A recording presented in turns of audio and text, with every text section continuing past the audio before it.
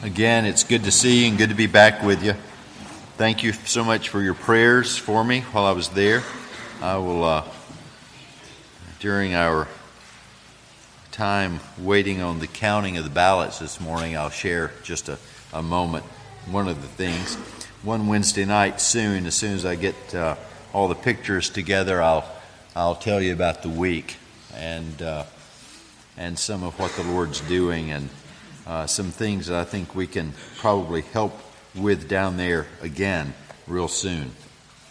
Well, for now, though, let's turn our attention to the reading of God's inerrant Word, Acts chapter 6.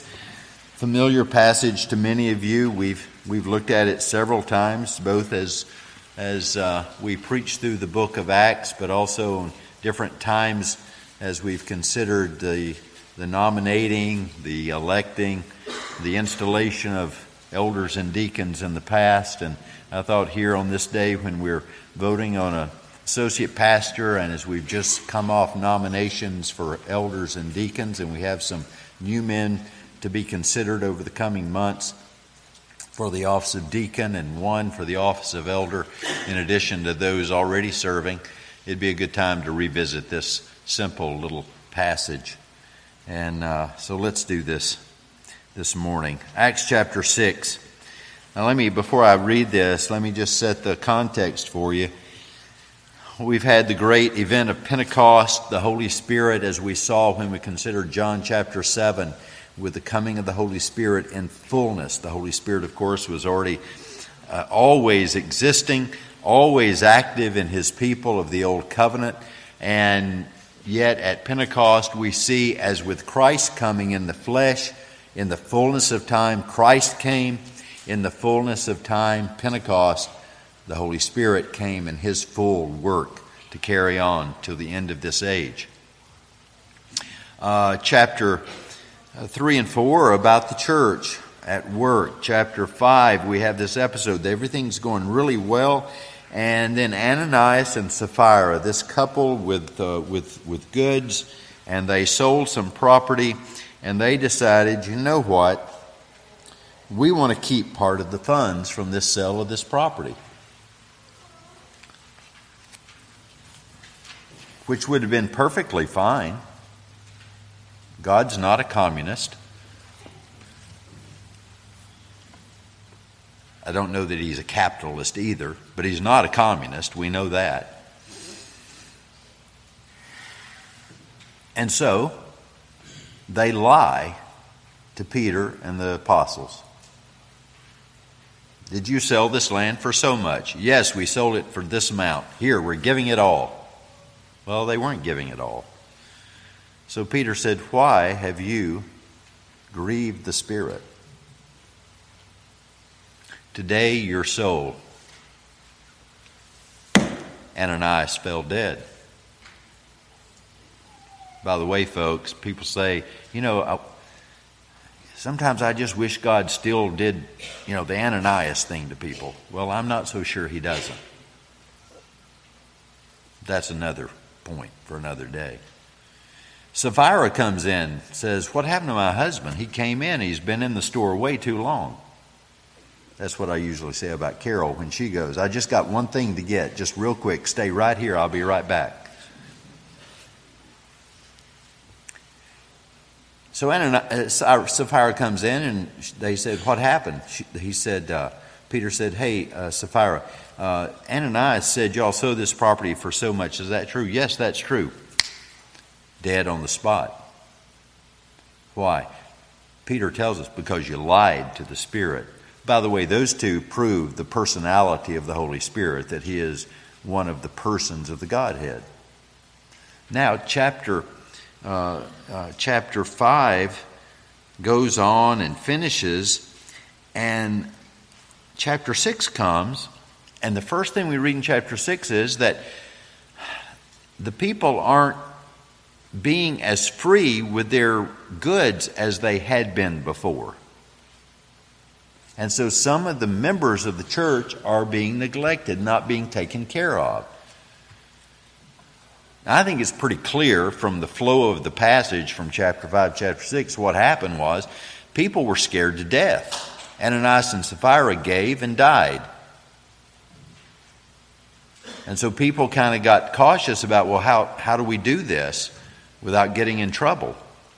Well, you just be honest with God. That's how you do it without getting in trouble. And so the people are being neglected now, whereas before they weren't. Chapter 3, they're not being neglected. Chapter 4, they're not being neglected. Chapter 6, they are. An intervening episode, Ananias and Sapphira, seems to be the answer to the quandary of why are they being neglected now, because people had become fearful that they might make a mistake in their giving and they might suffer. And so we read, now in these days when the disciples were increasing in numbers, a complaint by the Hellenists, that's the Greeks among them, arose against the Hebrews because their widows were being neglected in the daily distribution. In other words, there were people who were being cared for by the church, and they were being neglected. And the 12 summoned the full number of the disciples and said, "It's not right that we should give up preaching the word of God to serve tables." In other words, this is not being done, and it's not our place as apostles to do it. Somebody needs to be doing this work of serving the people. Therefore, brothers, pick out from among you 7 men of good repute, full of the Spirit and of wisdom, whom we will appoint. Now that word appoint's pregnant. Appoint. We will consider, we'll contemplate, we'll pray about, we'll assess them, and we will then put them over this task to do this duty. But we, the apostles, we will devote ourselves to prayer and to the ministry of the word.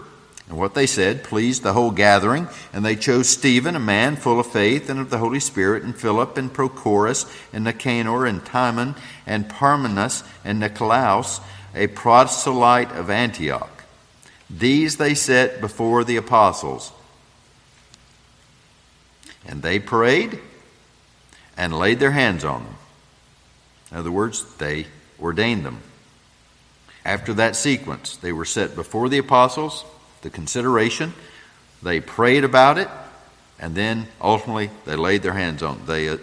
They ordained them to the office. They installed them to the work. And the word of God continued to increase, and the number of disciples multiplied greatly in Jerusalem, and a great many of the priests became obedient to the faith.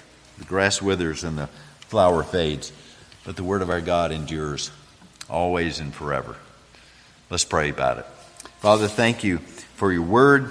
We pray now that you would teach us, that you would stimulate us, that you would give us great zeal for your word, that we might believe it and go out of this place loving to do your word, not just to be hearers only. And we ask this in Jesus' name. Amen. Now, while the primary focus of this passage is on the office of deacon, the ones who are going to be serving, you may say, well, I don't see the word deacon here at all. And it is there because it's the serving or the diaconing of the tables. That's what the word at its etymological basis means, is servant. It's a servant. So there's a sense in the general sense that we're all deacons. We're all to be serving one another. This is partly where a lot of contemporary confusion comes up with people ordaining women to be deacons. Well, Phoebe was called a servant, a deacon.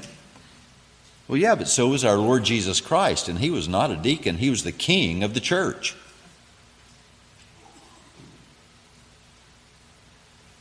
You have to be careful. There's the general use of the term. There's the specific or the official use of the term for the office of deacon. And here it's obvious that people in general were not serving the people. They needed specific servants to lead the work. And so we're to pick out these 7 men because they're being neglected in the service, the distribution of the elements to the people, the goods that they needed. There's a couple of things we need to note, even though this is primarily about deacons and the office of deacon and the choice of deacons. We've also got this other party, the apostles here. And we need to remember that the apostles, along with the Old Testament prophets, they form the foundation of the church, Paul says to the Ephesians. And we know that foundations are meant to be laid one time, not multiple times. You don't put foundations upon foundations upon foundations. You don't end up with a building that way. You build a foundation, and then you start stacking the stones. Peter says, we're the stacking stones.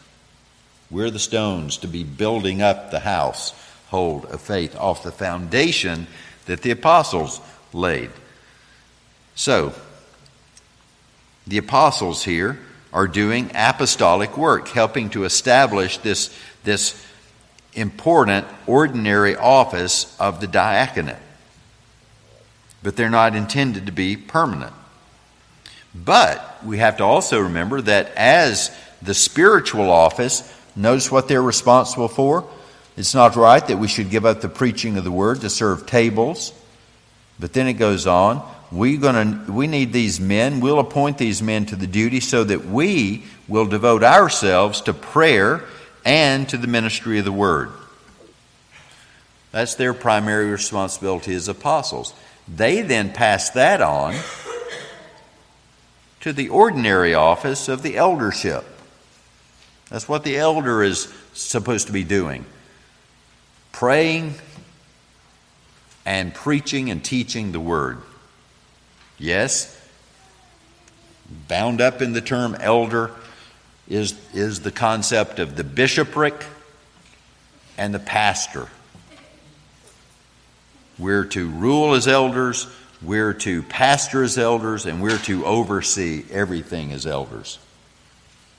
Deacons, if you'll see here, they're the ones who are appointed or put to the task of caring for the people, the duties, under the oversight of these apostles.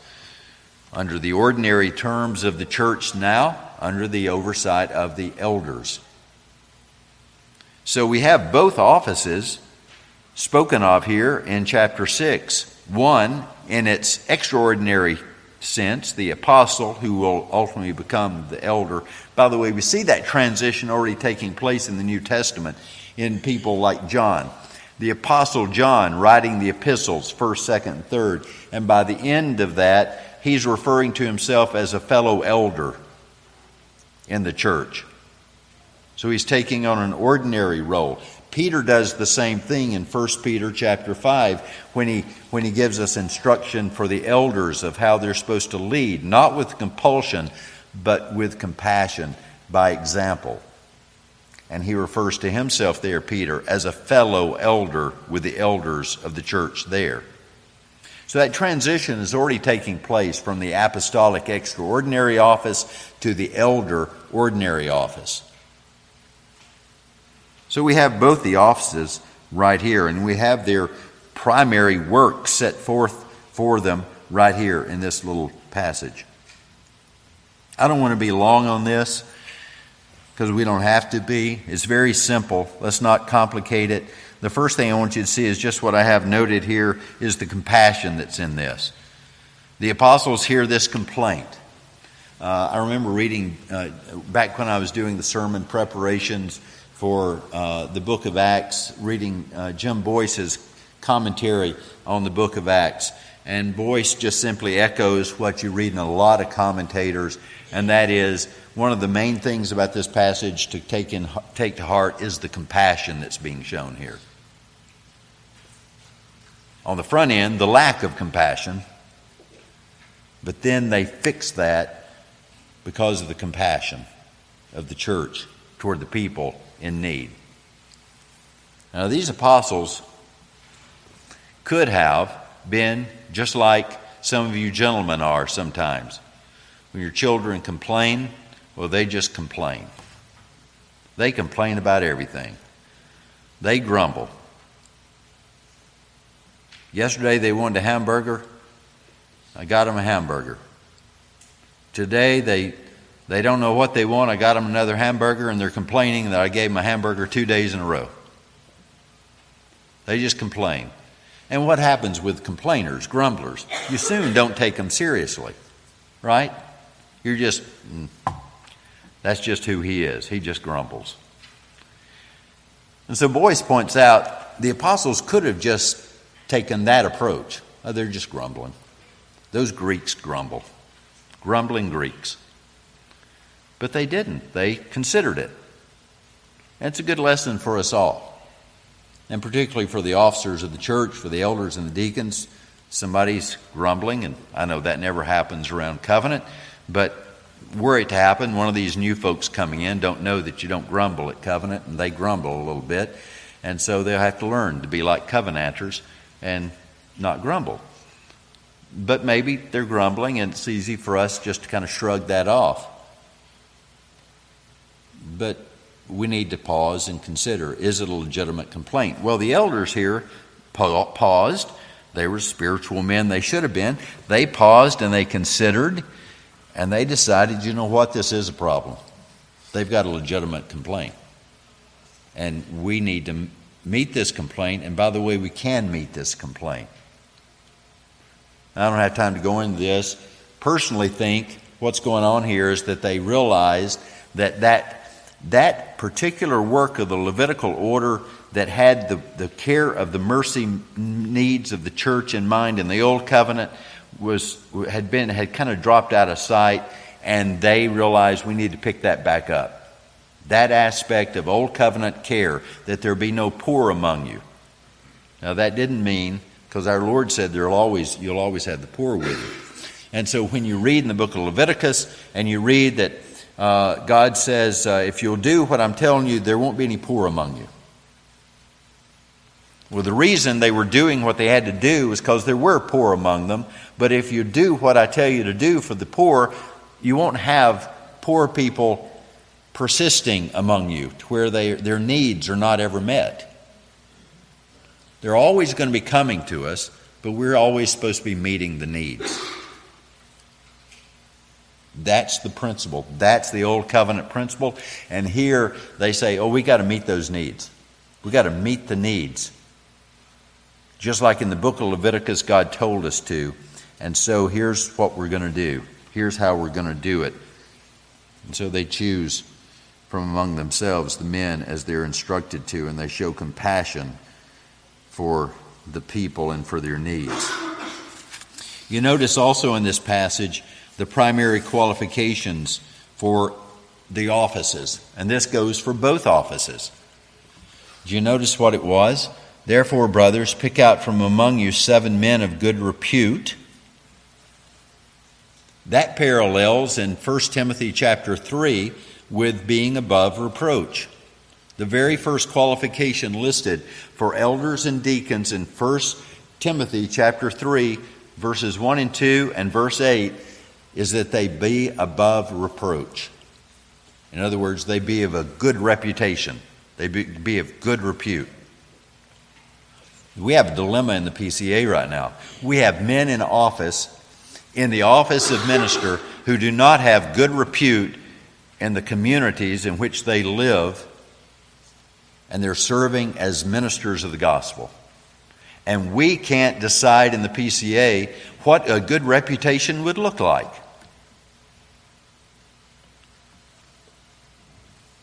Brothers and sisters, we need to pray for our church.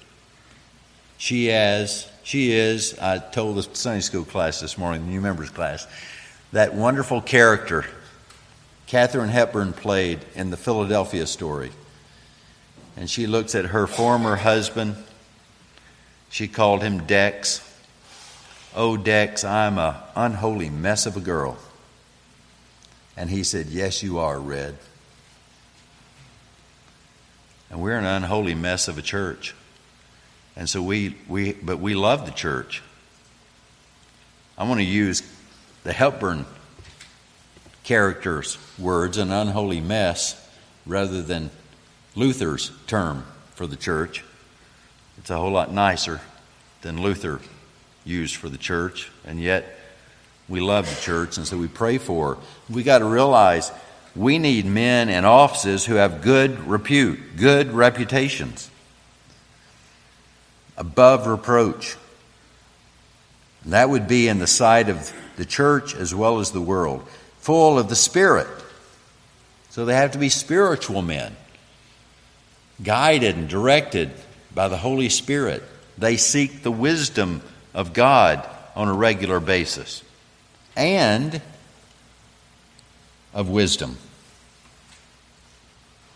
Men of good reputation, men led and guided by the Holy Spirit, and they seek the wisdom of God on a regular basis. The book of James tells us we don't have wisdom because we don't ask for wisdom. Jesus said, "Ask and seek and knock, and I will give." And we just flounder around not knowing what to do, when all we have to do is ask of the Lord. So the deacon is a spiritually gifted man. Now you're going to see these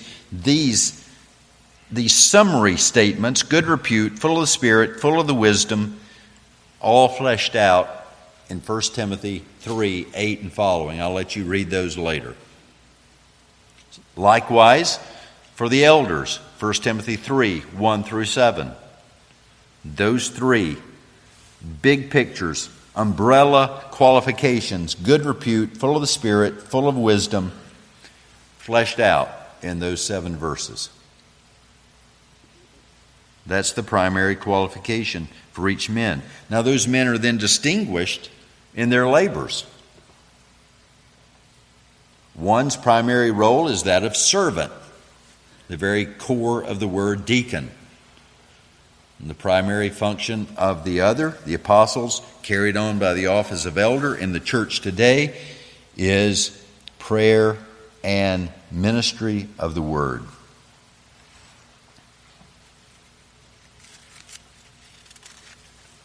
Those are the qualifications, the primary qualifications. And as we approach a congregational vote today to call another pastor into the charge of the office of elder here, it's refreshing to know that this man, Sean Morris, has the testimony of a number of godly men around the PCA of being a man who meets those qualifications without a question mark. Some of you don't know that the committee, the way they started, was by asking men that we know here and trust who are in the ministry, do you have any recommendations for us? Somebody you would want to be your associate pastor. And this man's name came from the first 2 men that we contacted. And I was not among those men contacted. And their testimony is, this is a man of good repute, full of the Spirit, and full of wisdom. This is the testimony that we're basing the call upon today. So what are the contribution of these men, these deacons and these elders that are successors of these apostles here? Well, we've already said they're supposed to be compassionate. We see that they're supposed to have these qualifications. And by the way, as we talk about the contribution that the elders and deacons make to the church, one of the things that was on that little sheet of paper that was in the narthex that you took and you wrote in names on, it said, and it was italicized, that anyone that you're going to nominate needs to already be doing this work. I clap my hands. Already doing the work. C.H. Spurgeon had a problem with human ordination. Now, he was a Baptist, so we can excuse that. But part of the problem was legitimate. His problem was, and this was Spurgeon's thing, you can't put in what God left out. So just by laying on, as he said, empty hands on empty heads, You can't put gifts in that man. You're only, and his whole point in all that was not to deny the office and not to deny the act of ordination. His whole point was, unless that man's already spiritually gifted and shown himself to be a teacher of the word, or unless that man's spiritually gifted and already been doing the deacon work, as an old black minister I heard say once, if he ain't deaconing, he ain't a deacon. You weren't even supposed to put those men's name on the list if you didn't already see them serving in all the mercy ministry, physical keep of the church, physical care, responsibility, compassion, all those things. We get this strange notion sometimes, folks, that, well, if we'll nominate them and we elect them, then they'll get busy.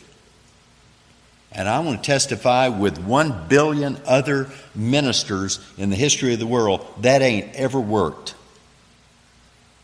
I heard Bill Shishko, one of the really fine OPC ministers that's graced the pulpit through the years, a dear friend of mine, he asked me one day, he said, have you ever known of anyone who wasn't a deacon being elected a deacon, ordained a deacon, and becoming a deacon? I said, no. He said, I haven't either. And every church has tried that in their history. They've tried getting men busy by putting them in offices. When I used to work with the mission groups, missionary statesmen out on the field would say, please, if they're not doing the work of an evangelist at home, if the testimony of their church is that they're not evangelizing and working in the church, please don't send them to us, because they won't do it down here either. Just because you send them to another country, they won't suddenly become a Christian, act like a Christian, walk like a Christian, talk like a Christian. And that's the case with men for the offices. So over the next few months, that's one of the things we're going to be talking about with men like Alan Lay, whom you nominated to be an elder of the church, and Philip Chesser as a deacon, and Luke Dinkeldine as a deacon, and somebody else as a deacon. Somebody help me. Dustin Thomas. He's easy to forget, isn't he? Dustin Thomas. So we're going to be talking and praying and studying and considering and seeing if that's really God's call upon their lives. And if it is, then you'll see their names on a ballot later in the year. And if it's not, that's okay too, because we have a place for everybody to serve in some capacity around here. You don't have to be an officer. In fact, not everybody's supposed to be. As somebody that I asked if he'd be willing to consider a nomination said, well, if everybody's an officer, who'd be doing anything? We need people who come alongside the officers and do the work of the church. That's equally important. So the deacons are primarily responsible for the physical upkeep of the physical property so that we have a place to do what we're doing right now and do it in the best, least distraction that we can. For the fiscal blessings of the church to be carefully used for the temporal needs of the church. For the compassionate care, what we often call the mercy ministry of the church, for all the physical needs of people. And then that delegatory role that they have that's pointed out for all of us, but it's particularly important for the deacon. In Hebrews, where we're told that we're supposed to let us consider how to stimulate one another to love and good works. And the office of deacon is particularly important for considering how to stimulate us to love and good works. And of course, for the elders, the primary contributions they make are set forth right there clearly. Prayer, and ministry of the word. And notice there's an order that's given to this. That is, the prayer comes first, and then the ministry of the word. So pray, as the people of God, pray for your deacons that they will do their work faithfully, and that you might offer yourself to them to help in any way that you can. And for your elders, pray for them that they would be more prayerful, and that they would be in the Word of God studying and ready to teach the classes as they need to teach them, and for your pastor to preach and to teach as he is preaching and teaching. And when all of that's working together, notice what we're told in verse 7. After all of this is done, after the needs are being met, the office is solidified here in these 6 godly men as deacons. We read in verse 7, and the word of God continued to increase, and the number of disciples multiplied greatly. So much so, and then the illustration is thrown on, so much so that some of the priests of the Jewish church were converted. They came to be believers in the Lord Jesus Christ and servants in the church of the Lord Jesus Christ. That's how powerful the effect was when the church took the compassion seriously and ordered the church rightly so that it did everything it was supposed to be doing the way it was supposed to be doing it. The Word of God increased. It went forth. Jesus said, they'll know you by the way you love one another. The Word of God will go as far as our love for one another will take it.